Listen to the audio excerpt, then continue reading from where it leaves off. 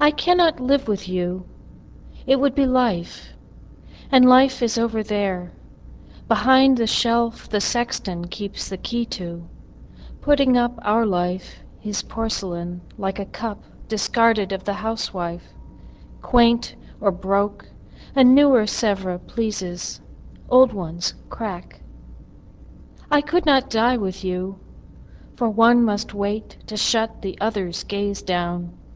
You could not.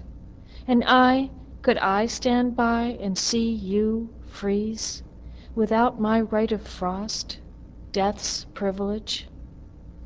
Nor could I rise with you, because your face would put out Jesus's, that new grace glow plain and foreign on my homesick eye, except that you than he shone closer by.